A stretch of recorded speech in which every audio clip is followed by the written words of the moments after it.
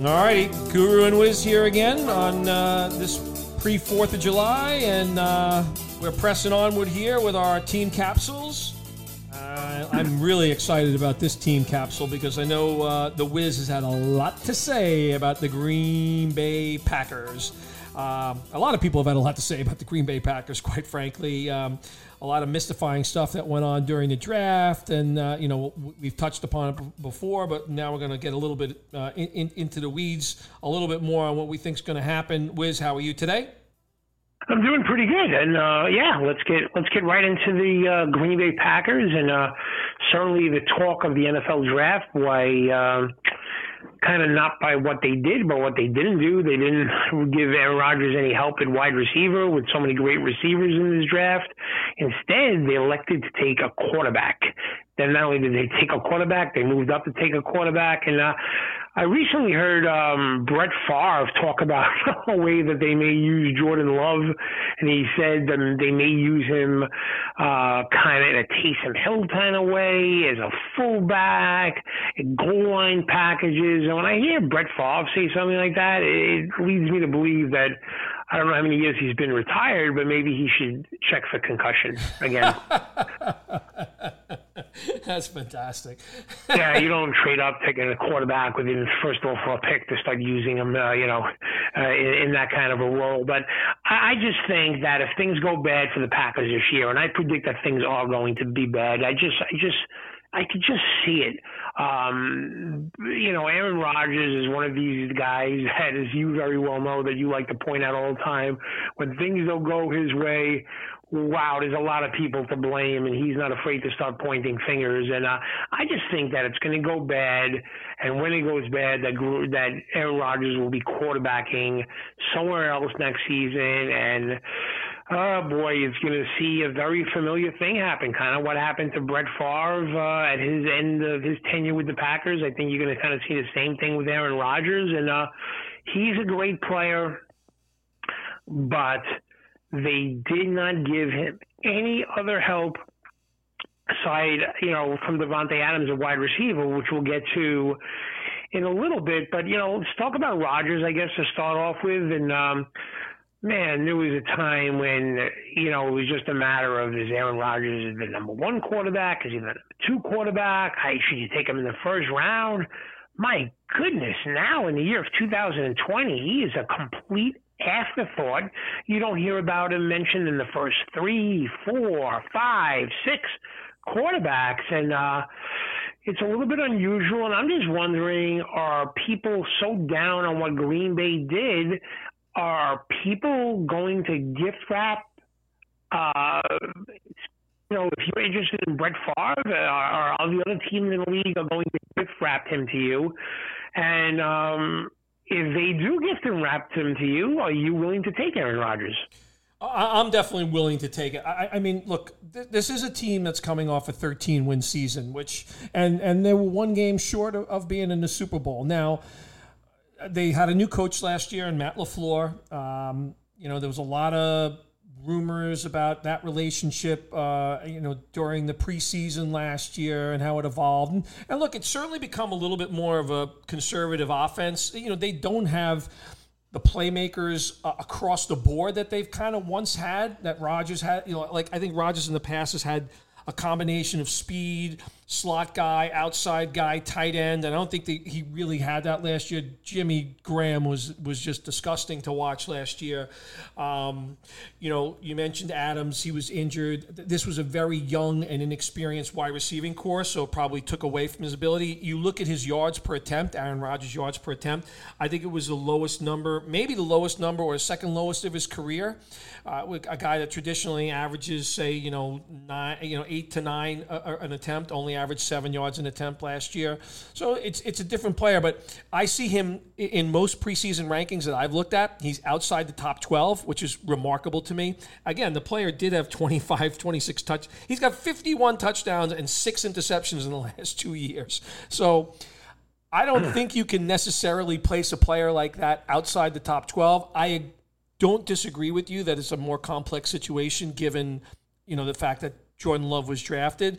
I know you've even mentioned a potential landing spot for Rodgers, which would be very intriguing. If Drew Lock didn't move forward as a quarterback this year, could Aaron Rodgers finish his career much like Peyton Manning did in Denver? So who knows? That remains to be seen. But I like the fact that this player, he's too good a player to be outside the top 12. So I'd be one to actually take a chance on Aaron Rodgers if someone wants to gift wrap me. If 12 quarterbacks go before him, I'd love to have Aaron Rodgers really late in a roto draft and really cheap in an auction draft.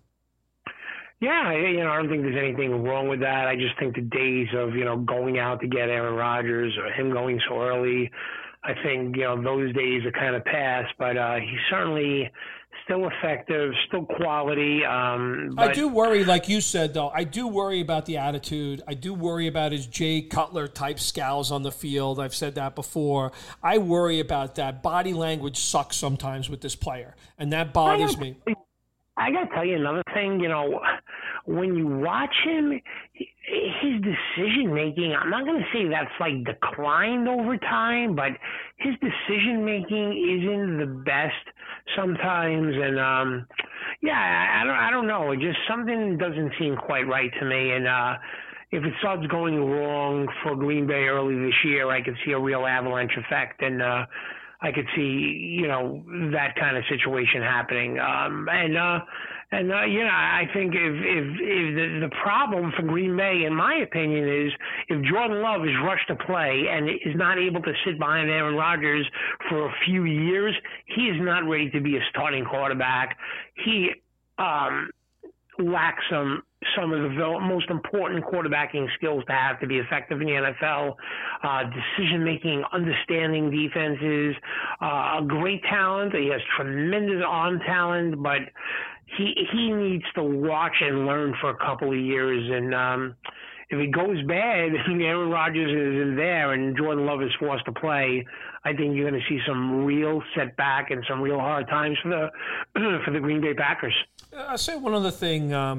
And Rodgers has overall stayed healthy, but there's been a few times over the last few years where he's not, and Green Bay's never had a really great backup situation. So, and I think it's too early for Jordan Love, and I think that concerns me about Love is how much he tailed off. Granted, he had a new coach and different players that he was dealing with, but he tailed off a lot. In his from 2018 to 2019, that's a slight concern for me. So, and then the other thing I would add is Matt LaFleur is clearly a different play caller and offensive mind than Mike McCarthy was. And I look back in 2018, this is a team that played in 11 personnel 77% of the time. Last year, that dropped down to 60. LaFleur really utilized the running backs a bit more, and we're going to talk about that next. But definitely a different approach to offense than the previous coaching regime that Mike McCarthy was head of. Yeah, and then as you mentioned, we'll segue right into the running backs, and it appeared, that Aaron Jones had, clearly taken over the number one spot over Jamal Williams and was the number one guy. And then look what Green Bay does. They go and draft A.J. Dillon, who is a bruising, physical runner, much more physical than either Williams or Aaron Jones. So, I'm not sure how that's going to work out. I mean, this upcoming season, but I'm almost positive that A.J. Dillon is going to be a big part of the future, and I'm not quite sure if the future for Aaron Jones is going to remain in Green Bay. He had a tremendous season last year, but I'm always worried when a guy has a great season and it's touchdown dependent, and he had a lot of touchdowns last year. He was utilized more in the passing game than he was, and that's a good thing because he is an explosive player, and that he seemed to get better and better as a receiver. But how do you break down coming into the season the value of Aaron Jones, who you loved going into last season? Are you as high coming into this season on him? Yeah, so I'm definitely a little bit more nervous. I love this running back group as a whole. Jones, you mentioned Dillon, and they still have Jamal Williams here. Jamal Williams caught 39 balls last year. As you mentioned, Aaron Jones stepped it up in the pass catching game. I think he had like 47 or 48 catches. In fact, I would argue that they didn't use him enough on some of those little wheel routes because he's really good out of the backfield. One game he had one hit right off his face mask, but nonetheless, 19 touchdowns last year. It's really hard to beat that. I think he's probably being listed a little bit too high right now. I think he's like I said, a lot of preseason lists, maybe top 5 right now. I'm a little scared of that just because of what you mentioned, the fact that there are three choices here now, and I think you could see Dillon stick his nose in late in games and on the 1-yard line. Because I think there were times last year where we watched Aaron Jones, and he did struggle sometimes to punch it in from in close. So I think you could see that. And also, I would say, look, LaFleur had a guy like Derrick Henry, and I'm not trying to say that A.J. Dillon is Derrick Henry, but it's a bigger body. So, yeah, this is a player that's definitely probably could see his touchdowns cut in half, and that's pretty dramatic. He did have 1,000 yards, and like I said, he almost had 50 catches.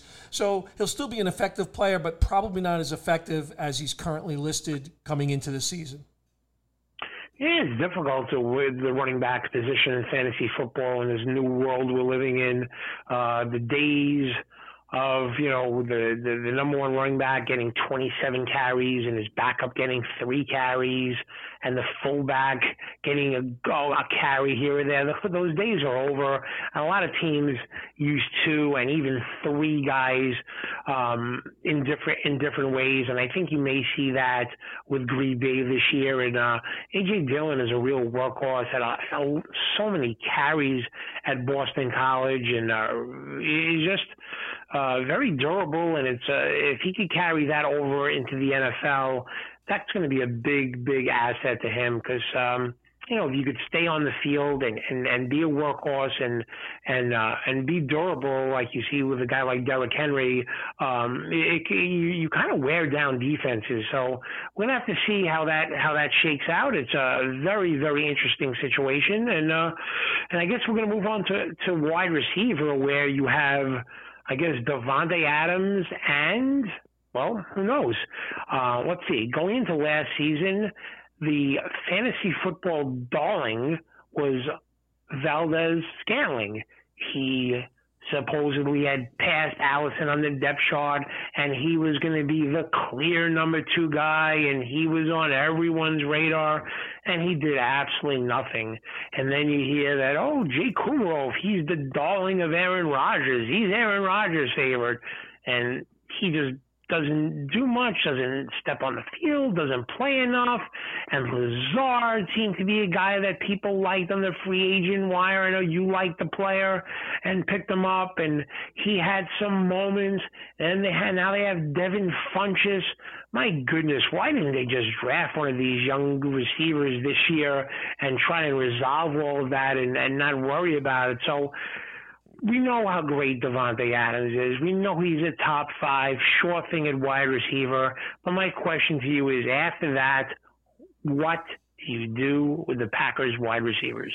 Yeah, that's a great question. So, and Adams was banged up last year. We had made a trade for him in one of our leagues and didn't get full value because he missed a few games and he definitely had a subpar year even coming back. It took him a little bit of time to get back on the field with an ankle sprain. So, this team looks more like it should be the part of the Milwaukee Buck front line than the Green Bay Packers receiving corps, because those guys are all big dudes, right? Funchess, Lazard, Kumerow, they're all like 6'4", 6'5". They got that kid that played at Notre Dame to what's his name, Equanimus St. Brown, who was hurt all year, last year. These are all like 6'4" and 6'5" guys. There's no slot guy. I thought this was a draft that the Green Bay Packers should have been looking at a guy like Devin DuVernay, who was stolen by the Baltimore Ravens a couple of picks before them. That was a guy I would have loved to see on this roster, but we don't have it. I think it's really unfortunate that Aaron Rodgers has not been given an opportunity to get more talent in this group. Not that this group is not talented, but again, there's too many big lugs running around the field and no kind of underneath guy. Now, maybe they look when when some of these cuts get made. Maybe they look at somebody to kind of pitch in. I don't know if they make a trade. There's been a lot of speculation, I will say, because of the situation that we're in with COVID, that there could be more veteran casualties than normal in terms of cuts. So something to watch for, because I think this team lacks a slot receiver. That's the most obvious thing to me. I don't know who's next. I would say Lazard's probably next. I thought Valdez-Scantling was too inconsistent. Devin Funchess is too slow and more of a around the end zone type presence. And like you said, Kumaro, a couple of plays here and there, but I can't get too excited. I'll tell you something. If Aaron Rodgers throws the ball to Scanling or Funchess or Lazard or Kumarov and they don't make a play, you may see Aaron Rodgers reenact on Matt LaFleur what Buddy Ryan did to Kevin Gilbride, like right on the field. I mean, we may see something like that. I mean, yeah, it's just another reason why I don't know. I don't have any confidence in any of those guys. Can one of those guys be effective? I guess. But I don't have any confidence. Is there any one of those guys that you would say, yeah, this is a guy that I really like this year, or you, seen enough? I think the one guy I'd take a chance on only because he ended up being targeted a fair amount late in the season. The guy I would take a chance. Well, he disappeared in the playoffs, but last 3 regular season games he started to get more targets. Lazard would be the guy, if you had to take a reach at someone, that would be the player that I personally would reach for. I like his big body. I think he's got pretty good hands too. So that would be the guy, if I had to reach for someone, and I think it is a reach, that would be the one player that I would choose from. But I would look to see if there's a slot guy that gets dropped out there for the Packers to add someone like that. I think your first analogy was right. I think Rodgers may be better off throwing the ball to Paul McKeskey or Randy Brewer, one of those guys for the Bucs back in those days. But moving on to the tight end spot, Jimmy Graham kind of did nothing last year. Chase Sternberger is a guy. They got Mercedes Lewis. Anybody of those Green Bay tight ends that you would even consider drafting? Again, the only thing I have to go by, because Sternberger was hurt last year. He grabbed the touchdown in that game against San Francisco. He got on the field a little bit at the end of the year. I can't believe Mercedes Lewis is still in the NFL, but he is also on this roster. And they drafted the kid from Cincinnati, but everything I'm reading, Josiah DeGuara, is they're actually going to be using him as fullback. So this group doesn't excite me. You're taking a flyer on a guy like Sternberger is the way I look at it. Yeah, I guess, but he's not a player you're going to draft on draft day, right? That's like if you have one tight end is hurt, another one's on a bye week, another one has COVID-19, another one is missing. He'll be like the guy if you're in desperation mode, right? You're not going to draft that player, I assume. That is correct. And any thoughts on Mason Crosby, the Packers defense? Or you're not even considering either of those two? It's interesting. I in one of my leagues last year, I definitely used the Packers sporadically, and they were really effective. Let's you got to remember, I was just looking at their late season schedule for 2 reasons. One for their defense and one for A.J. Dillon. So 3 of their last 4 games, 2 are in Green Bay and 1 is in Chicago. And, I think it sets up well for the defense. They got the Smith brothers last year. Both of them had really good years. They added Christian Kirksey. They lost a couple of linebackers as well. I like their front 7. I don't like their secondary. So it's a good streaming defense, and I actually used them as a streaming defense late last year, and they were very effective because they get some sacks and turnovers. And I'm not a Mason Crosby guy. I'm not. Never have been. I don't like, because he's kicking in the cold all the time and he's kind of an inconsistent kicker. So I think the Packer defense is a streaming defense, and Mason Crosby does not excite me as a kicker. That would be my input from the defense, special teams, and kicker part of the Green Bay Packers roster. Yeah, I kind of agree with that. I mean, the only way I'll pick up the Packers if you can make Sunday moves. I wake up on a Sunday morning and I, look on the Doppler forecast and it's 75-mile-an-hour winds in Green Bay or something like that. Yeah. Otherwise, little confidence in the Packers defense, even though they could get a couple of sacks with the Smith brothers. So I guess that wraps it up. What's next on the agenda as far as teams go? I got to think about this. So actually, I just want to add two quick things. So, do you agree with me with Dylan? Like, you look at those late season cold games. Can you see a scenario where Dylan's running out the clock and doing his best? Derrick Henry out there? Dylan can be running out the clock in every game that the Packers have a lead, for certainly, and certainly in cold weather games. Yeah, but I mean, it's not like, Aaron Jones and Jamal Williams aren't used to playing in those cold weather games. But yeah, I could see that. I could certainly see it. I think he'll be the finisher when the Packers are trying to finish out games for sure. All right, great. So the only thing I will add here, a couple little things. So I keep my eye on the Antonio Brown situation. I know he's going to have to deal with potential NFL punishment as well, but it seems like he's getting a little cozy with Russell Wilson at the moment. So I'd watch that situation. And it looks like David Njoku has requested a trade from the Cleveland Browns tight end logjam. You remember when we just did the Cleveland Browns podcast a couple episodes ago, yep. I predicted that Njoku was going to be the odd man out. Yep, you did, and that's why I'm bringing it up, because this is where you get the pearls of wisdom, Guru and the Wiz. So I'm bringing that up because of that, exactly. So and you always want to pay attention to what's going on in these waiver wires. Looking at a thing like Roto World or wherever else, Roto Wire, wherever you get your information from, CBS Sports, what have you. This stuff is moving around. You want to pay attention in the off season, and that's what's happening. You asked me what's next, and whenever we do get together, I'm going to try to enjoy the holiday tomorrow, but we're going to have back-to-back division opponents again. We got the Houston Texans, who I know we're going to be excited to talk about that group as well, and the Indianapolis Colts. Those will be our next two podcasts that we will do on the team summaries. Love it. Fantastic. Yep, great job, and we'll see you guys soon. All right, great, Wiz. Thanks very much, and a good 4th of July to everyone. Stay safe. Be careful of those fireworks. Later.